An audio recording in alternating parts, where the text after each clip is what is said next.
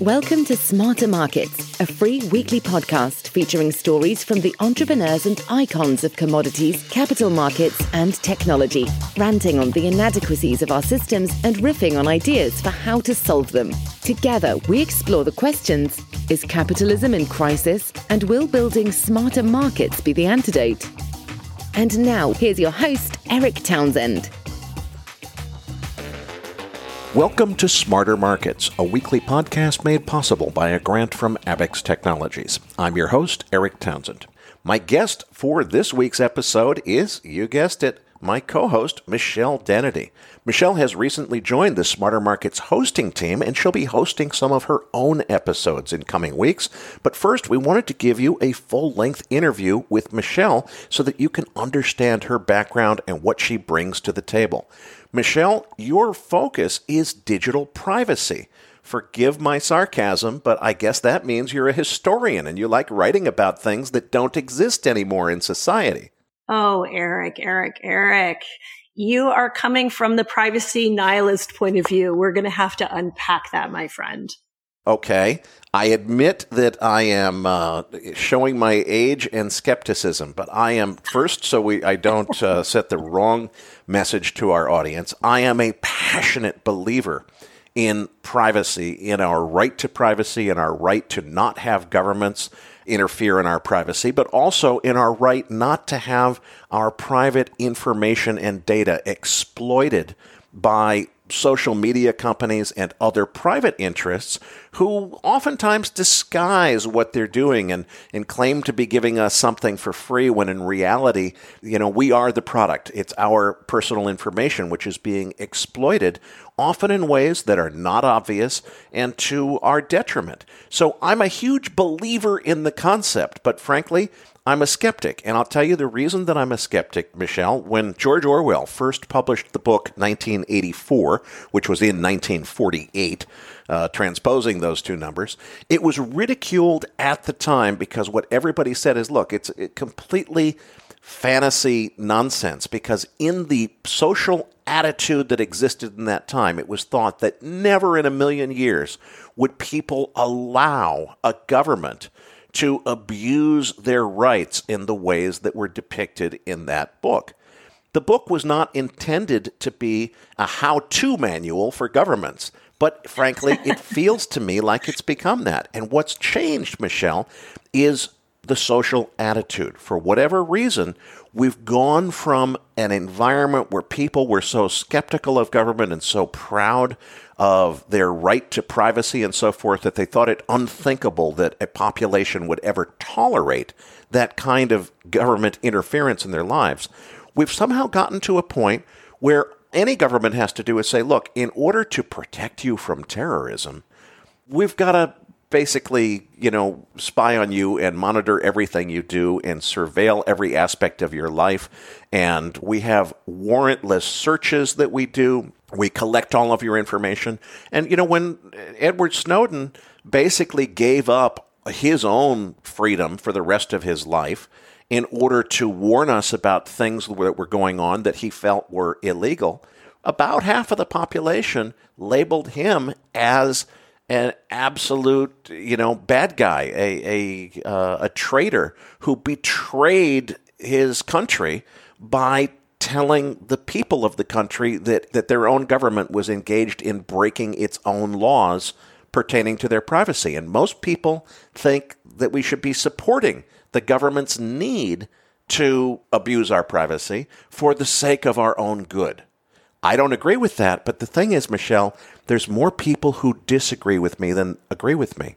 And that's why I think, unfortunately, we live in a world where it's democracy and people want to have the government oversee things, and they don't see it as an intrusion on privacy, that we're surveilled and we have FISA courts and secret warrants that nobody knows about and all these things going on. These are not things that are being done behind the scenes. They're done out in the open. The fact that the system works this way is well known, and most people don't object to it. So I don't understand you guys who think that privacy is a real thing anymore. It's something that, as far as I can see, most people no longer see the need to stand up for and say, we deserve this. Oh, so much to unpack. So much to unpack. I'm really excited to dig in because I think in many data points, I absolutely agree with you. It's undeniable. So let's start from the beginning, since you brought up 1948 when 1984 was written. And exactly as you say, it was not supposed to be a guidance manual for every corrupt and morally bankrupt Joe on the planet. It was really this is terrifying, see what can happen. And remember the time, in context, which is incredibly important for any privacy practitioner. In 1948, what had just occurred to our world?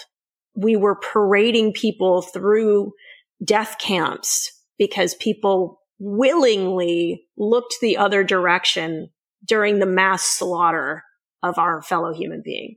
And a lot of the data privacy laws that have been written and the strength of those laws, you cannot do privacy law or policy in Europe without hearing about the Holocaust, which did occur. So if you don't believe that, you're probably on the wrong podcast. So what happened in 1948? Now, when we pick this apart from a systems perspective, because I'm a soft systems kind of gal, the first thing that happened was massive information collection, compulsory government collection of information. The next thing that happened is that the data and the disinformation about our fellow human beings was spread into a fear society post-World War I. There were identifiable bad guys. They were gypsies. They were Jews. They were others. And so we knew where those people lived. It was compulsory to have your religion attested to, your union memberships. So these are all the sensitive data factors in the underlying European laws, right? It's not finance like it is here in the United States that's most sensitive. It's union membership, it's gender identification, it's your religion, and it's your body, your corporal health, so that a government could not come in again and say, you are not healthy enough, you are not worthy enough, you are not mentally unsound enough that you no longer have the right to live. So this is where you can see where we have this emergence of 1984 as art and fiction coming first as a warning. And the reaction to that warning, I think, was very wholesome, which was you started to see the rise of government-based restrictions on access to data and surveillance.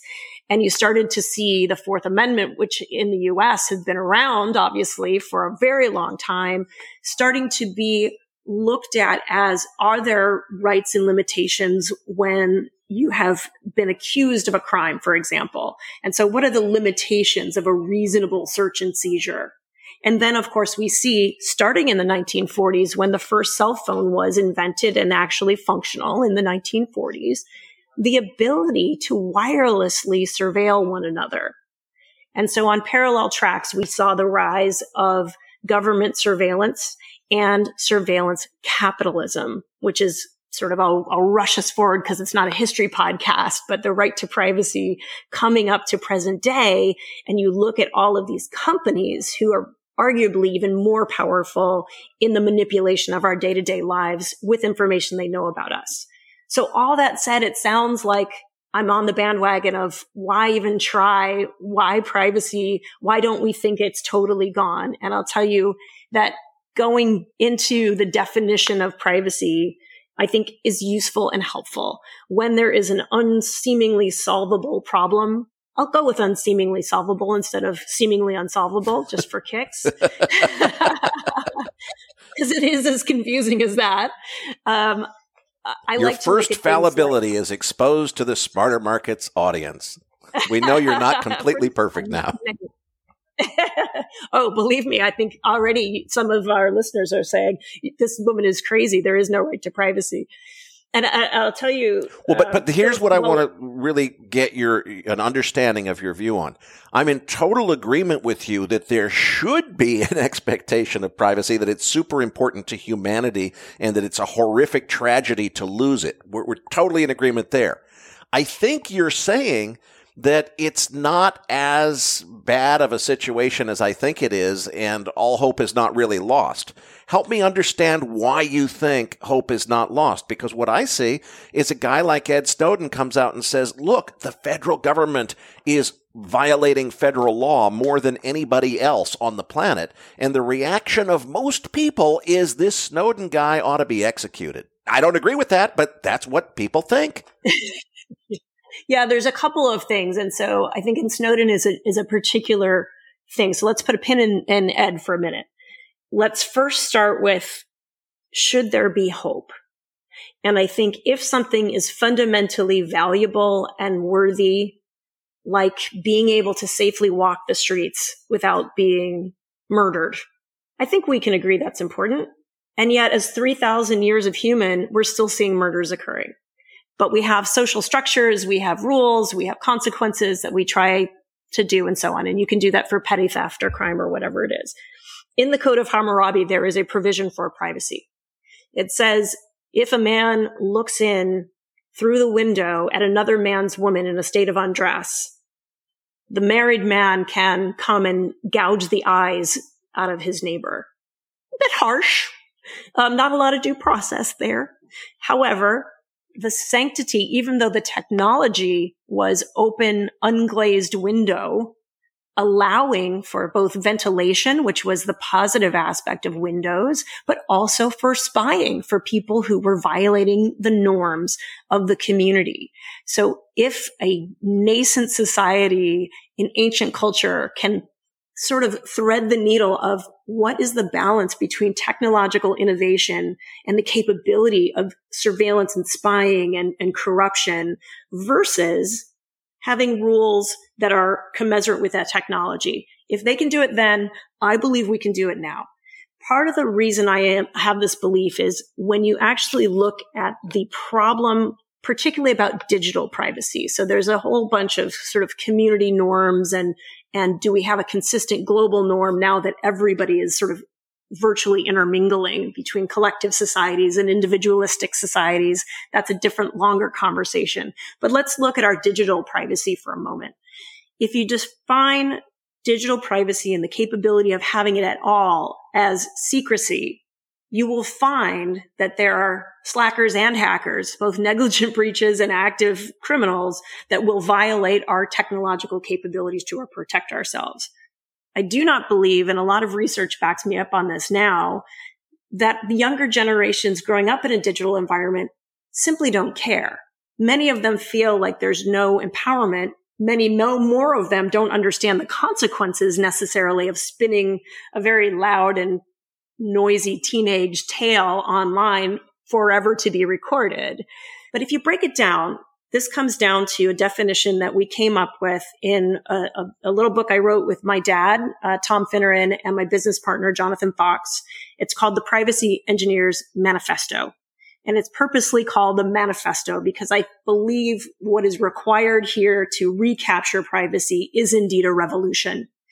So our definition functionally is drawn from soft systems engineering, which is that privacy can be broken down into steps as the authorized processing and deletion and storage and ignoring our processing of personal and personally identifiable information according to, in this order, moral, ethical, legal, and sustainable principles. And so the entire methodology around soft systems and the wicked problem of privacy, and I don't mean like wicked cool Boston, I mean like wicked problem solving, high complexity, high stakeholder divergency, it has to be governed. So if you look at privacy as a wicked problem and you look at the steps of knowing who's who in the zoo, context, when is it authorized? Authorization is not ongoing and forever. What is processing? Who is processing? Where are they processing? And then how do we sort of titrate the collective morality ethics? And I break them out with all apologies to real philosophers. Morality, I mean, is things like killing people is bad, typically. Although we do kill people in war, although we do in certain countries kill people as punishment, death is usually bad. Ethics, I'm putting more into more of a commercial context. If you are Coca-Cola, I don't ever imagine that I'll open up a can and suddenly taste Veuve Clicquot champagne. Is that a quality judgment or just an ethic of this is what my expectation is in this context? So when you look at privacy as an ongoing system solution governance issue, my hearing that there is no privacy is akin to someone saying, you have no right to life because it's possible for me to kill you. You have no right to have money safe in the bank because bank robbers like to go there and take it out. No, you have to have risk management. You have to govern the right to privacy. You have to curate it. And guess what? For the same reason governments love to violate it, and these big conglomerates love to like steal and sell your capital assets as digital currency. Guess what? It's very valuable. And what happens with valuable things? People innovate solutions. And so we're just at the dawn of this new renaissance of individual controls and capabilities and tools that will allow human beings to recapture this ethic of privacy that we've had since we've had, animal skins to cover our bodies. Well, I'm all for the ideas that you suggest, and I hope your revolution is successful. But I think the very fact that you're describing it as a revolution unto itself admits that it's a big change from where we are right now. And what I'm not seeing, Michelle, and I'd really love for you to explain what I'm missing here, is I'm not seeing the public will, because Snowden showed us that the U.S. government was, in fact, violating its own laws. Most people got angry at Snowden, not the government, about that. We know for a fact that Facebook exploits user data and sells it in ways that are detrimental to the people whose data they have. Everybody has the ability to delete Facebook. Nobody does. They all think that hey, you know what? They give me something that's cool and I enjoy it. And yeah, I know, because I read the news, I know that they are exploiting my personal data, selling information about me and my buying habits to commercial concerns that are going to be marketing to me in stealthy ways that I don't even know that I'm being manipulated. But you know what? Even though I'm fully aware of all that, because it's not a secret anymore, I still like staying in touch with my friends on Facebook, so I'll keep doing it. That's not the 1948 public mentality of, hell no, we'll never tolerate this again. That is a complacency and an acceptance where most people say, look, the government needs to do all this surveillance, and maybe they're technically violating some rights along the way, but they're doing it for a good cause. It's to fight terrorism.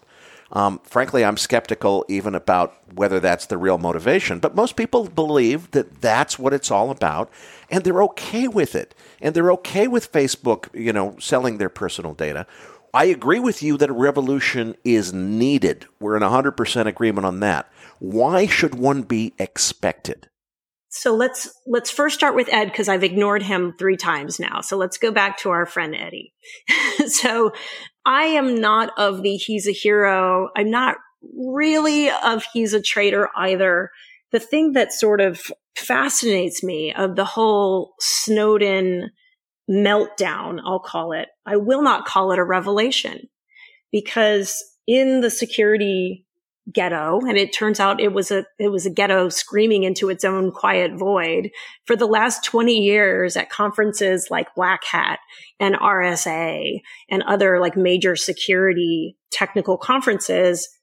You couldn't walk the halls and not hear about these violations. The EFF sued for secret data centers that were unlawfully, allegedly, I don't know what the status of those appeals are, that were violating and surveilling American citizens in particular, and the crossover of, were we looking at the appropriate jurisdiction even for the supposed anti-terrorist policing forces, both domestically and abroad in the U.S.? ?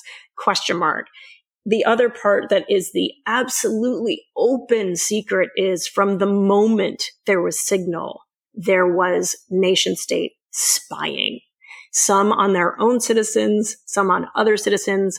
So I think what he did was come into a moment of time and fashion It was fashionable to be upset about something that was absolutely there for the world to see. And not just in these security ghettos. I mean, there were reports about the secret data centers, right after the towers fell. If you looked at the 9/11 report after 9/11 happened, all of it was there to see.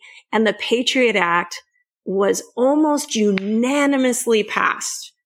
Now, anyone who's looked into anybody's government, and particularly the US in the last 20 years, you gotta know that if anything is unanimous, it's either so great that why are we bothering with a piece of legislation, or it's so dire and poor and done so quickly that we feel panicked.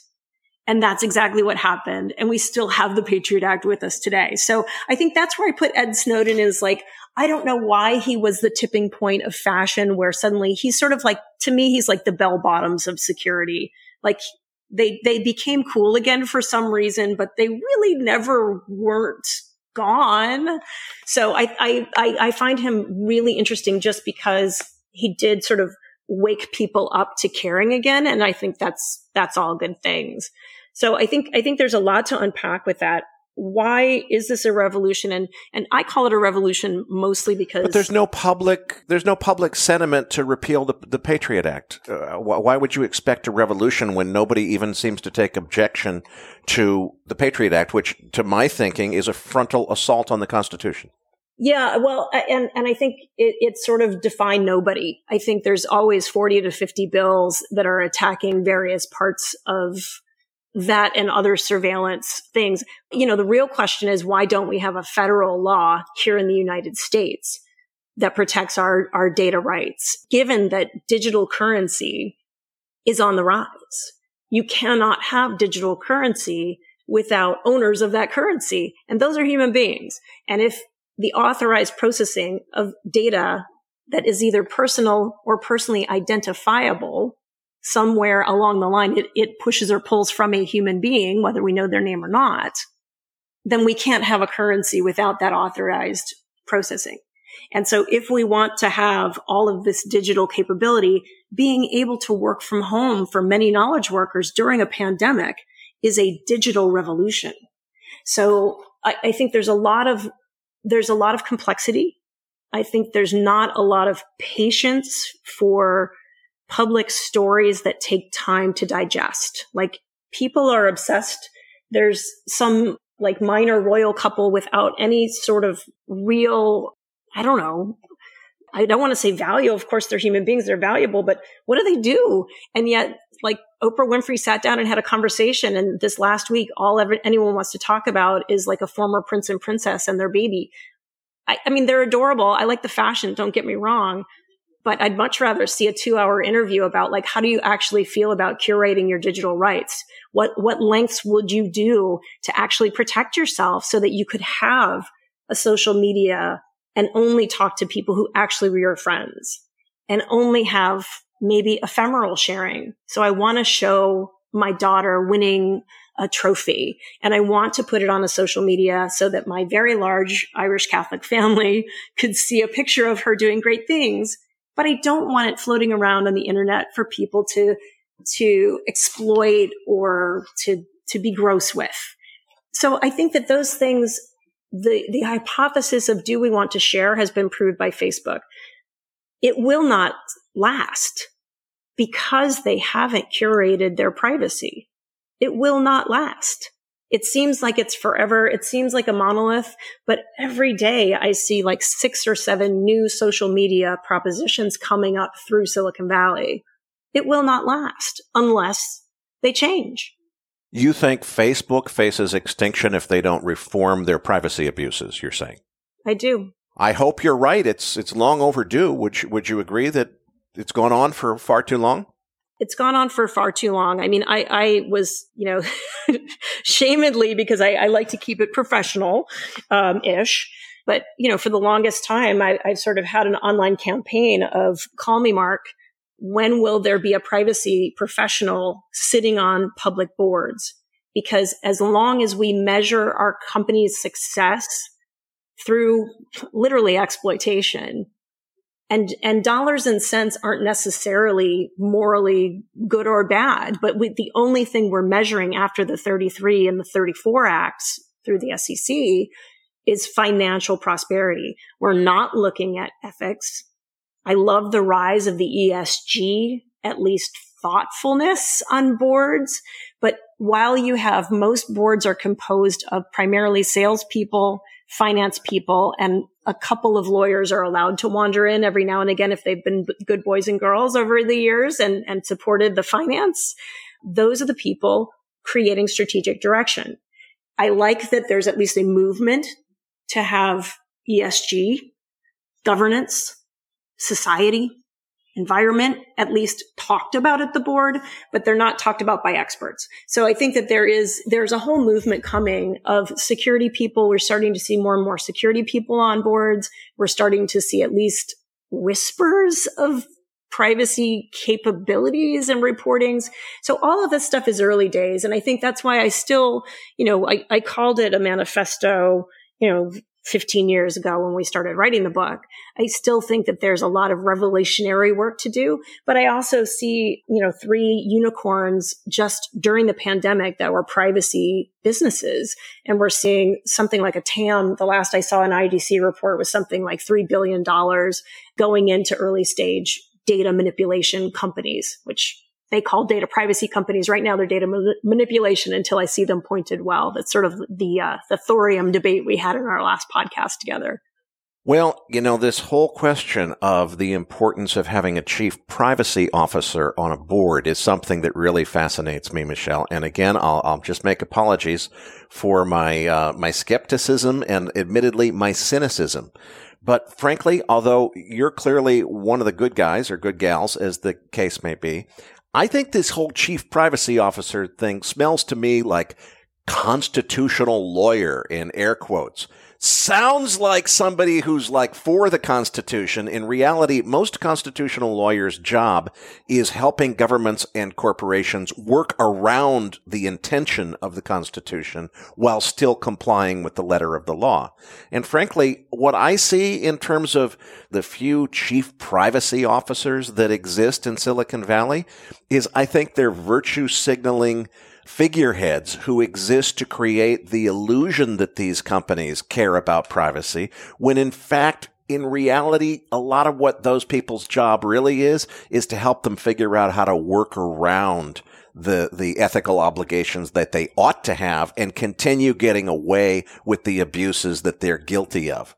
Would you go so far as to say that all of your chief privacy officer brothers and sisters are all good guys and nobody's ever a bad guy?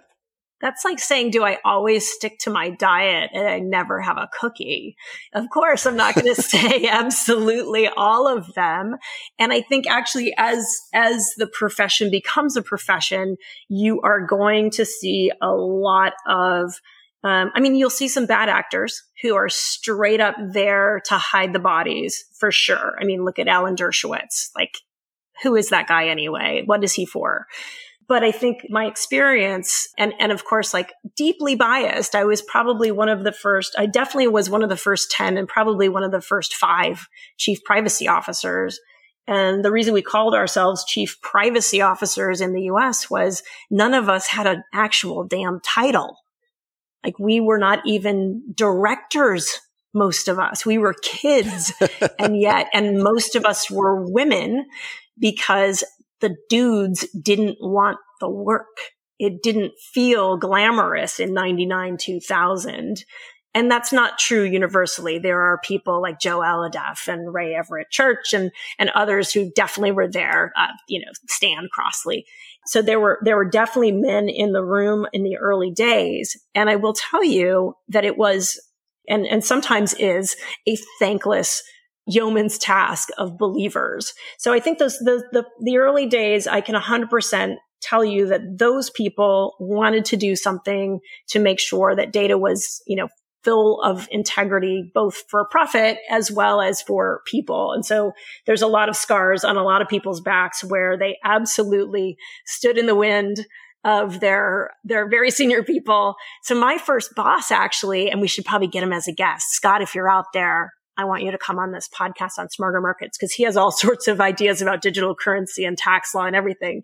But Scott McNealy, who was one of the founders of Sun Microsystems, had famously just said, you have zero privacy, topped it off with a hearty, get over it, at a press conference.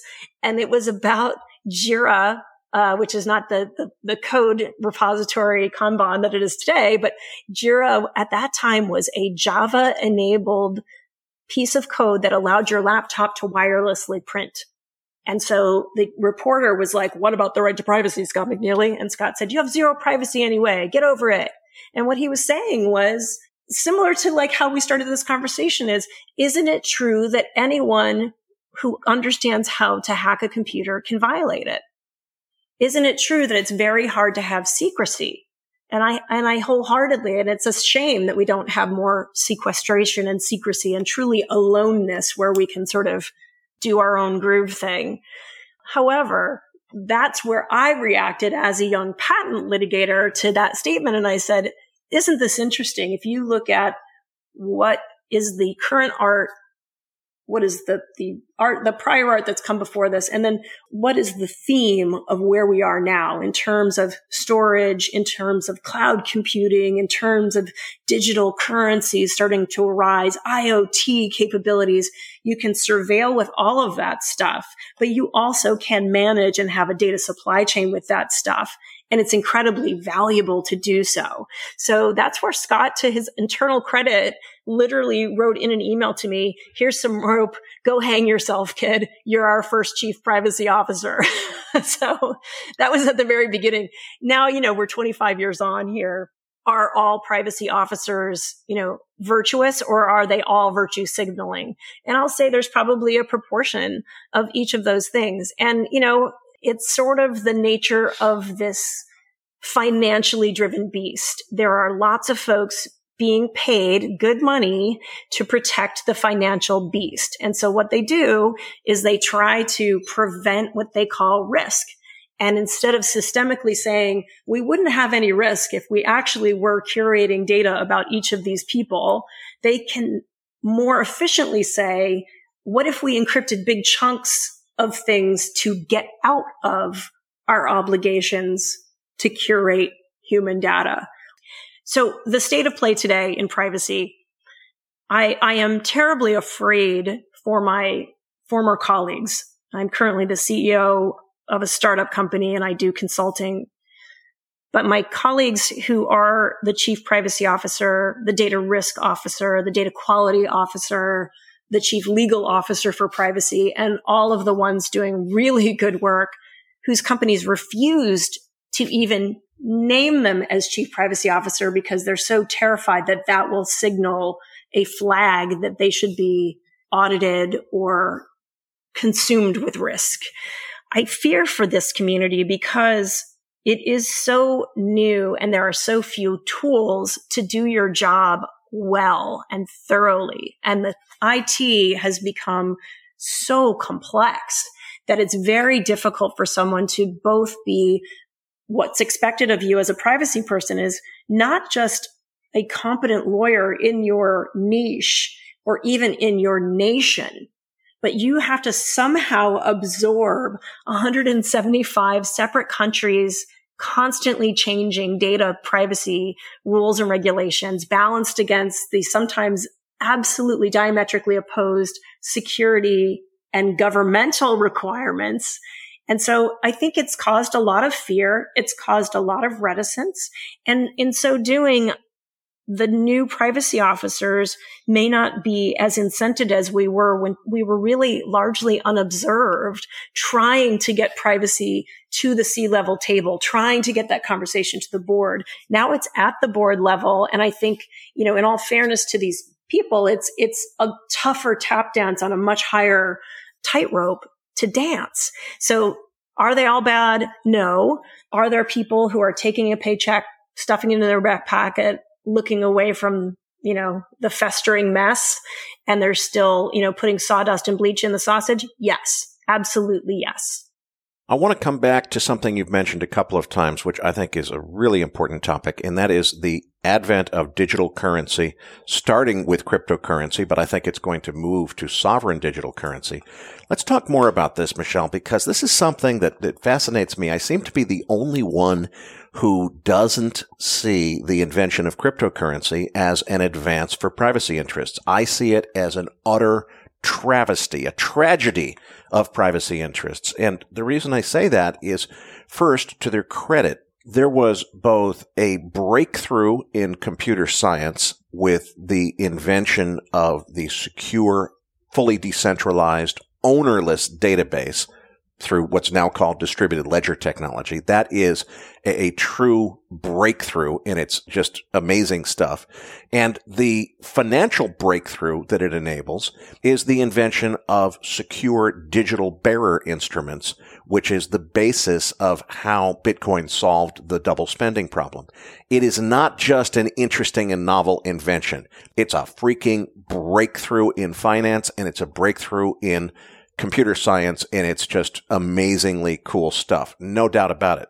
What fascinates me is I don't feel that most of the world has been able to see the forest through the trees yet, because they're lauding this as though Bitcoin is some kind of terrific advance for privacy interests. And I see the exact opposite.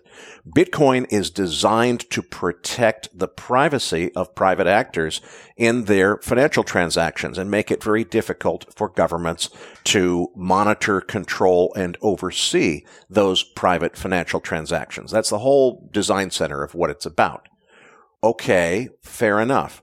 But, when somebody invents something like, a machine gun, if you're dealing with a much larger and more powerful army on the other side, what they do is they steal your invention and they use their larger amount of money and manufacturing capacity to build much bigger, better, stronger ones. And then they use those bigger, better, stronger ones to kill you dead. And so it's not good that you gave up that invention. What happened here is we took the invention of the secure digital bearer instrument, which enables the invention of a much, much better form of money, digital money, which is true digital money. And, these people who say, it's been digital for 30 years. That ignorance just blows me away that people still say that. If anybody really doesn't understand this still, there's a huge difference between digital accounting systems, which keep track of conventional currency, which is not digital at all, versus digital currency, where you truly are communicating. When you send a digital Bitcoin transaction over the network, you're not sending a message to another financial system that updates an accounting record about keeping track of two different people's accounts. You're actually transmitting value, just like handing someone a $10 bill or a $1,000 bill over the internet. It is a profound difference. What they've done is they've handed their opponent, that is to say the United States government, the technology and the inventions needed to create what some people call FedCoin, what I call a new digital currency called the Orwell, because that's exactly what it's going to be. It's going to be a digital currency system designed for the express purpose of doing exactly the opposite of everything that Bitcoin was ever designed to do. It will be designed to allow governments to not only monitor, oversee, and control every aspect of every penny that you spend, but it will allow them after the fact to claw back and reverse transactions without the consent of either party to the transaction. So you pay your drug dealer $1,000 to buy drugs, and you get your drugs, and the government later undoes that transaction, taking the money away from the drug dealer and probably taking it away from you at the same time and seizing it, and having the ability to do all of these things, not only in real time by monitoring everything that we do, but retroactively changing history to what the government wants. Everything that's needed to enable that horribly Orwellian assault on our freedoms was invented by the enabling technology to make all of that possible was invented by Satoshi Nakamoto and published in the form of open source software, which any government in the world can use to basically eliminate all the hard work that's necessary in designing this Orwellian digital currency system that I think, unfortunately, will be the future. Now, I'm delighted to report that it's taken longer than I thought for big, clunky, bureaucratic governments to wake up and recognize the very serious threat that cryptocurrency poses to their control, their monopoly over the monetary system. But I predict still that eventually they're going to wake up and they're going to realize, wait, we could use this technology that these libertarians invented for the sake of their Bitcoin thing. We'll outlaw Bitcoin, we'll punish anybody who uses it, and we'll use their technology to build our own machine guns, which are bigger, better, stronger, faster, and we will completely eliminate all financial privacy so that we, the government, know every penny that you've ever spent in your life. We know exactly every penny that you've ever had in your life, who you got it from, how you got it, the circumstances under which you got it, and how you later spent it, on who, when, where, what, and how. We're going to know every bit about it, and if we don't like any part of it, we can go retroactively and change it, whether you like it or not. I think that's what's coming. I think that Satoshi Nakamoto, whoever is really behind that pseudonym, gave away the future of digital privacy to governments by publishing Bitcoin and that software base as open source software. And it seems like even though I wrote a book about this 3 years ago, nobody but me thinks that there's a risk here. I don't get it. Help me.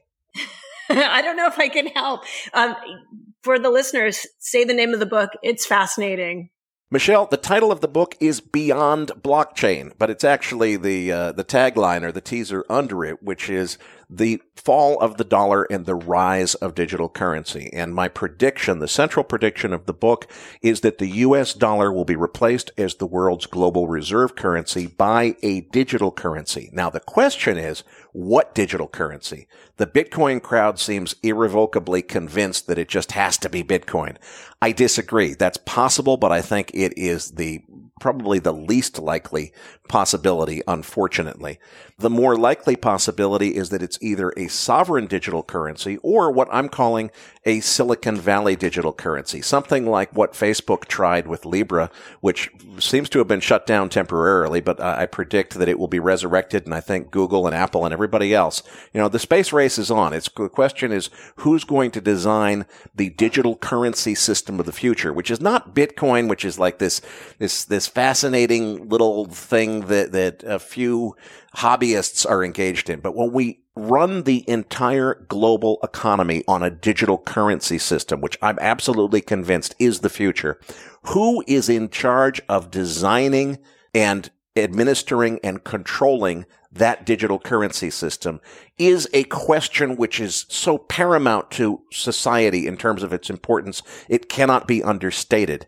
And it's not a fait accompli that it's going to be Bitcoin or another cryptocurrency. I think that's unlikely. What's more likely is that either Silicon Valley interests and their influence basically put them in charge of it, or governments basically subcontract to those Silicon Valley interests to build sovereign digital currencies, which central banks control. One way or another, I don't think it's a good news story for privacy. I think it's a very, very bad news story for privacy. And it all started because of Satoshi Nakamoto. Yeah, I think you're going to have to come back on the show again at some point because we've got way too much to talk about. But I think so. That's your value added as a new host on Smarter Markets is to identify me. Well, we'll have to see if our listeners want that interview. It's very recursive. See, this is very Bitcoiny of us. I think there's so much in that, Eric, and everyone, I do encourage you, go and get this book. If nothing else, to have it on your cover with like flames coming out of dollar bills. So it's an exciting and interesting read. I think the other interesting parallel is the rise of quantum computing and how that will impact whatever the next gen of Bitcoin digital currency. And I agree with you on the sovereignty of who is going to get to that race first. What will it mean to have reporting and reconciliation and leaving it in the hands of the tech bros here in Silicon Valley? I live in Silicon Valley. It ain't pretty. And you know why it's not pretty? Isn't just, they're not all bad people. They're not all, walking computer type emotionless creatures, but it's really a place without culture. It's a really interesting place. I moved out here decades ago from New York City. And as a young broke kid in New York City, you still had access to, open Wednesday nights at the museums, and you still could get the second half of their ticket at the Met when they're subscribers. I've listened to the back end of every opera because you just ask the slightly elderly people if they're going to go back inside after intermission. And a lot of them don't because they're subscribers. Why is that important? Because of books like 1984, because of shows like Black Mirror, because we need to test the hypothesis of what would it mean to have an absolutely anti-sovereign currency that could be taken away by a third party, that your financial story, which is your privacy, the ultimate right to privacy, is the authenticated processing of your personal information. If you couldn't authenticate yourself anymore, then you're as rich as the richest guy and as poor as the poorest guy. It's the Schrodinger's cat of financial stability, right? So if you do have an anchor to people in some way, and that person could be, put your avatar in there rather than your actual identity. I think that there's a lot of room for first imagination, second build out, and third, we need all the artists and the philosophers and the ethicists to come on board as quickly as possible, because with quantum computing, we exponentially will have not just faster compute. We can't keep up with the information spread as it is. You cannot keep up with the amount of information that should be coming in and nourishing your brain every day. Your brain is still the wetware it has been for thousands of years. So it's not the speed, but you can have such a rich texture in every qubit that we're going to have different hypotheticals for what is valuable, what is local, what is true, what is time bound. And I only know of one guy, his name is Jeffrey Ritter, who's actually writing the echoing sort of policy side of this, which is a notion he calls quantum law. So just as you revealed iPulse on your Macro Voices podcast, I think we're revealing Jeffrey Ritter's digital and quantum law. He's already written a book called Achieving Digital Trust. So obviously we're going to have to bring Jeffrey Ritter out here to talk about this distributed ledger. What does it mean in the land of quantum? We will have quantum resistant encryption. So it's not a world of just open revelation, but it is much denser, richer information packets that are capable of processing. And I think that's where your digital currencies will sit. It doesn't resolve the human problems of who gets to own it, who gets to spy on it, who gets to revoke it. All that is the Wild West. Well, you definitely ought to work on doing an interview on quantum computing that's not the usual one, which is qubits and the technology of how it works, but what are the consequences to society and the world that we live in to a major step function increase in the power of computers? Don't tell me yet again, because I'm so sick of hearing it, how it works. I want to hear what changes it enables and what it means for the planet. It's fascinating that only women seem to care about this, because you and Dr. Pippa Malmgren are the only people that I've met that talk about quantum computing in the context of what it will mean in terms of reshaping the future of society, as opposed to multiple states in a binary digit, which is what the hardware guys want to talk about. Well, you bring it home with that statement, though, Eric, of like, should there be privacy? Is there privacy? Is it a fool's task? It is that. This is why Silicon Valley is all about, will it work? Just because you can doesn't mean you should. And so thinking about should is really important in these spaces. Well, on that note, I want to go back to the digital currency revolution that you and I both agree has to happen, because I think we're in sync that we're not sure who's going to be in charge, but one way or another, secure digital bearer instruments, the idea of digital cash that really is cash, so that I can not send you a wire transfer, which is a request for some accounting system to do some settlement and clearing thing in the background that might or might not happen, but I actually send you $100 over the wire and you got it, and the instant you got it, it's done, and there's nothing to settle and there's nothing to clear. There's this whole idea, as you know, Michelle, called DeFi, decentralized finance, which is the vision of the entire financial system. So the way that we trade stocks and bonds and commodity futures and everything else is accomplished on a distributed ledger instantaneously, which means that entire aspects of the regulatory environment that oversee the process of settlement and clearing in financial system become completely irrelevant. Those concepts don't exist anymore because nothing gets settled or cleared. It's instantaneously settled and cleared when the transaction happens. It's this whole new vision. But okay, wait a minute. We already know that there's going to be this tension between privacy interests and governments in terms of the currency, the monetary system. What about how this DeFi thing goes down? Do we need to worry at some point about governments saying, no, we're not going to allow companies like Abex to tokenize commodity futures because that doesn't jibe with our regulatory model? I don't think so. I think that they're going to see that it's the future, and if they don't do it, some other country will, and they will lose their competitive edge to another country. So I don't think that's the way it goes. But does this mean that the SEC tries to decide what the design of these DeFi systems should be? Or do they just react and try to figure out how to regulate it after free markets discover what the new mechanism should be? And does the question of who's in charge of the digital monetary system get resolved in parallel to this? So we design these DeFi systems now and then figure out later who's in charge of the currency system that those settlements are actually denominated in? This is this very fascinating parallelism of technology development question that I don't think anybody knows the answer to. But since you're the interview guest, I get to play interview host and not have anything of substance to say. Instead, say, Michelle, tell us all the answers. How's this going to go down? I profess to not be a cryptocurrency expert. I'm an observer and a fascinated kind of armchair observer. But cryptocurrency is a tiny piece of this puzzle. Exactly. I mean, the whole notion of, well, let's take a few steps back for a moment. 30, 40 years ago, maybe less, maybe about 30 years ago, I worked as an intern at a bank, and we were installing automatic teller machines. And so we were explaining the acronym of ATM. And the world was on fire because how dare we spit currency out in a gas station? Outrageous. Just outrageous. And yet at the same time, people were walking around with these little plastic pieces of, playing card things with numbers on them. And you could hand that to someone and they would give you a beer or a shirt.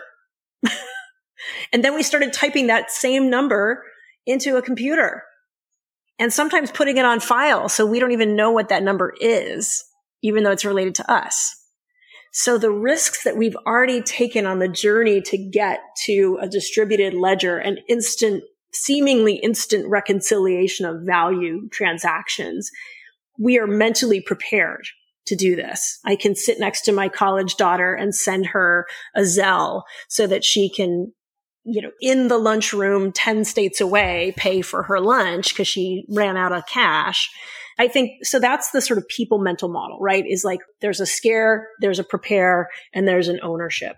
I wish that we could have this nice, neat, can it work, how it will work, and debate about who's going to own it and how the rules are going to go. But I think you and I are both old enough and cynical enough to realize it's going to be sort of a Roman Bacchanalia while we figure this one out.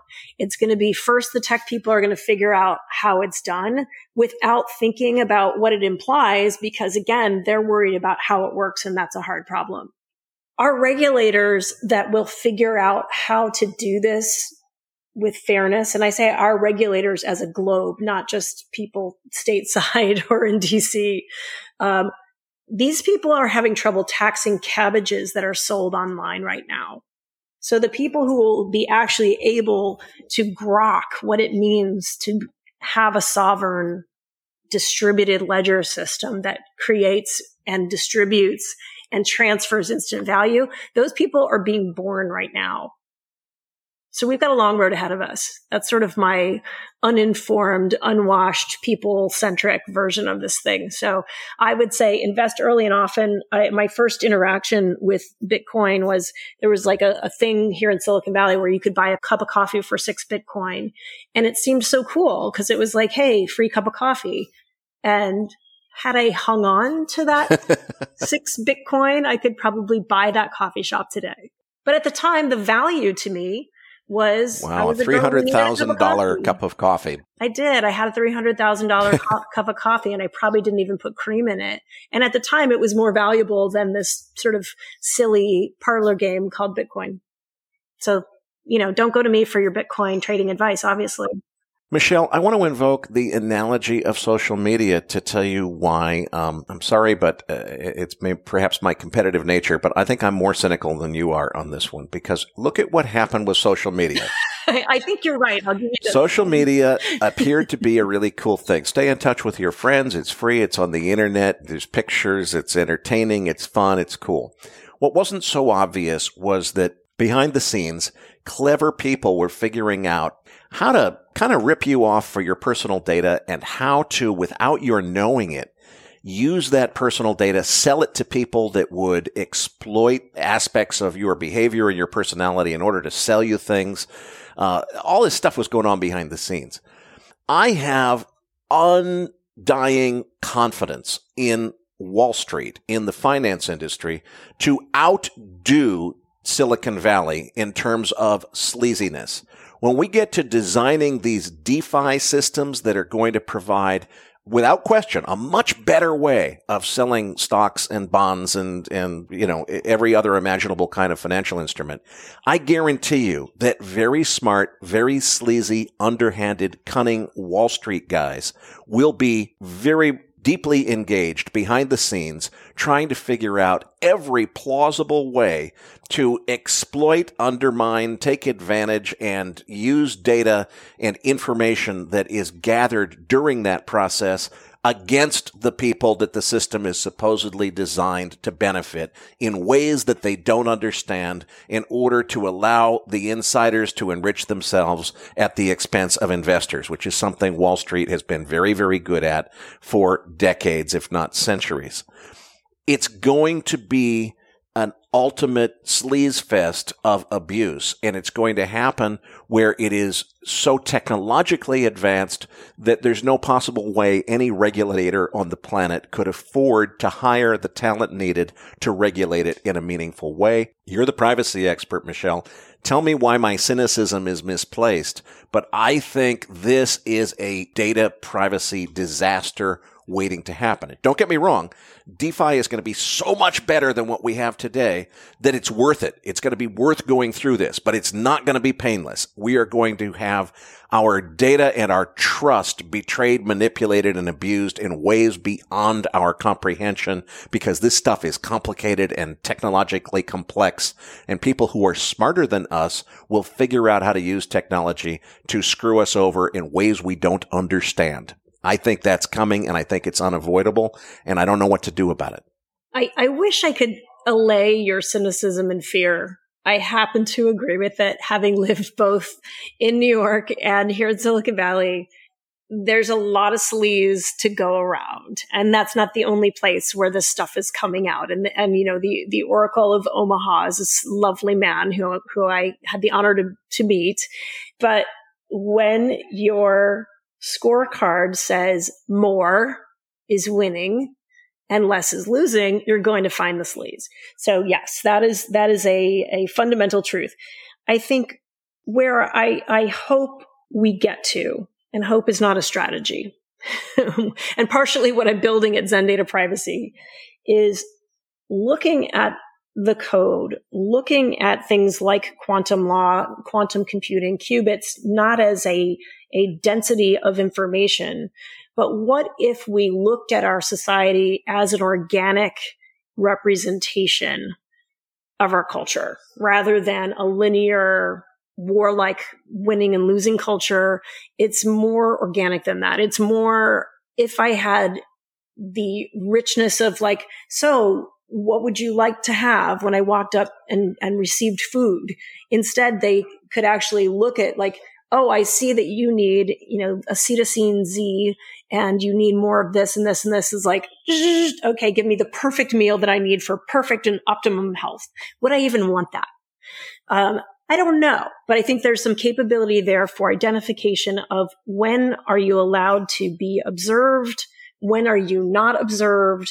And even if you can peep in at my financial life, should you be able to wipe me out? And if so, and I agree with you, I think initially there's going to be a whole replication of 1929 where innocents go in to invest and try to participate in this new horizon, and they're going to walk out without the bag, and the robber barons will continue being robber barons. So I think all of that will happen. I think there will be a meltdown, but I also think unless the libertarian crowd wants to embrace communism, they're going to have to be a little bit reticent on the winner take all theory. And I'll tell you why. If we all are able to transact instantaneously, but no one can trust that won't be taken away from us, we will either move off and find our own shadow currencies, or these same governments that can't keep up with the robber barons will have to provide enough basic services so that not everyone is walking around broke and uneducated and starving to death, because that never leads to good things either. So this is what I say when these libertarians want to take everything away from everyone, you're actually ironically pushing people in the direction of being forced to live on the dole. So I don't think any libertarian robber baron wants that any more than they want the person they're competing against to have even one penny more than they do. So I think that there are some forcing functions here, and it's going to be a dramatic kind of rock'em sock'em world for a while here. But I think I wish I was more optimistic that privacy and individual ethics would prevail, but it's going to take us some time. I want to ask your opinion on the latest twist in this whole digital asset revolution, which is NFTs, non-fungible tokens. And for anyone listening who hasn't heard about this yet, the idea here is to use the same basic underlying technology that makes cryptocurrency possible, but these tokens are one of a kind, and they represent ownership of a digital asset. And in some ways, you would think logically that means you must own the associated asset, but you really don't. And an example of this is Jack Dorsey, the founder of Twitter, sold the non-fungible token for the ownership of his first ever tweet. The first time Jack Dorsey ever tweeted, if you want to own a digital token that says you own that tweet, you can buy it for, I think the last bid was $2 million last I checked. By the time our listeners hear this episode, it might have gone up. What was the tweet? I don't even know. Who cares? But the point is, it's not like you become Jack Dorsey or you get the money that he made off of Twitter or that you have some right to something. It's more like a collectible baseball card. You're the one and only person. And a better example, perhaps, of this is there was an art auction where for $65 million, they sold the non-fungible token for the ownership of a piece of digital art. Now, digital art means anybody on the internet can see the art. They can look at it. They can blow it up on a projector and display it on a wall and all those things. The only thing that you can do for $65 million that they can't do is be in possession of a digital token that says that's your art, even though everybody else has the same access to enjoy it, look at it, show it, display it, etc. If you would like to go to bed at night knowing that you're the one who has the one and only token that says you are the owner of that digital art that everyone else can look at, for just $65 million, you can have that privilege, including the commission that was paid to Christie's auction house for selling that non-fungible token for $65 million. How many schools could you build as a philanthropist, Michelle, if you were in your future career as a philanthropist? How many orphans could you feed for $65 million instead of buying a non-fungible token that says that you own a piece of digital art that everyone else can see just as easily as you can? I'm admittedly cynical, but I think this is the silliest thing that I ever heard. I mean, it's mind blowing to me. I just found out about these things the other night and I was like, non-fungible tokens. So the digital art that you own a quote unquote right to is sort of like the Mona Lisa in that it's one of a kind, but the very next moment in time, technically you could buy another token to that exact same image. It just wouldn't be the first one, but it would be the next infinite moment after. You could print it off. You can look at it. Every electron is the same. It's not like buying a poster versus looking at the oil. So, I mean, first you have to get your head around, like, is this infinite jest or is this brilliance? I don't really know, but I find it fascinating. And I think it's interesting that it is, I come at this from a background. I used to be a patent litigator. Owning ephemeral bits of knowledge and ideas for limited periods of time, it's quite an ancient concept. But now our time scale is this nano moment. And so that's what we own. I think that part is fascinating to me. But then, as we were talking earlier, what does it mean to own an original Picasso that hangs in public versus the underworld of art exchange where you have these sovereign enclaves, often in airports or other places of transport that are not designated as, it's always in transit. So they're not a place where you can actually tax this capability. So you can, and many, many people do, who are wealthy enough to have a $65 million piece of Ethereum-based art. You can sit in a room by yourself and look at your piece of worth. And I guess what you're buying is some sort of psychological satisfaction. I think it's fascinating. I think that we always want the rare thing. And I think it's mind blowing to think that you're owning a piece of infinity is really what you're buying. But my takeaway from all that is very pragmatic as a practitioner of privacy and as a mom, quite honestly, is like, I kind of want to virtually walk through the wires and find the gentleman who paid $65 million for that and non-metaphorically just slap him upside the head and say, what do you think? And that's what you're going to I think that's a good place to end this particular interview, Michelle, because I think that's a profound and timely insight on your part.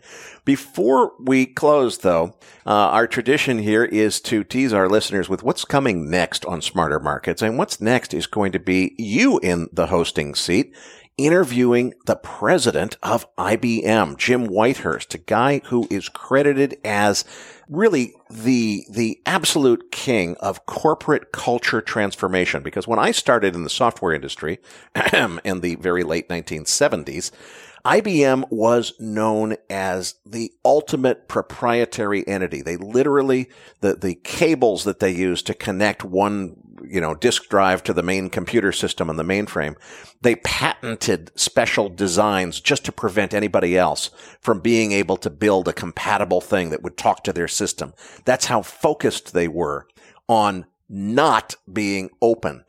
And Jim Whitehurst is the guy who transformed that organization into a leader in the space of open source software. That is just a fascinating thing. What are you going to talk to him about? What can people expect in that interview? I was so overwhelmed at being able to chat with Jim, first of all. But I think what you will take away first and beyond all else is just the amount of emotional intelligence and humility. So Jim is this guy who's got a ton, I won't do any spoilers, so much really hardcore organizational leadership, culturally diverse experiences. And I even teased him a little bit about the white collared shirt, blue suit, briefcase, and binder culture of IBM coming in at a place that was like, hey, I wonder if people are wearing pants today at Red Hat. So we'll talk a little bit about culture clash, about his own expectations coming in the middle of a pandemic to revolutionize an organization as august as the International Business Machines. And that's coming up next week on Smarter Markets with Michelle in the hosting seat. Michelle, I'm so excited to have you joining me on the hosting team here, and I'm really looking forward to working with you going forward. Thank you, Eric. It's been a pleasure so far, and I'm really looking forward to it. We're going to leave it there for this week's episode, folks. For the Macro Voices Podcast Network, I'm Eric Townsend. And I'm Michelle Dennedy. See you again next time for another installment of Smarter Markets.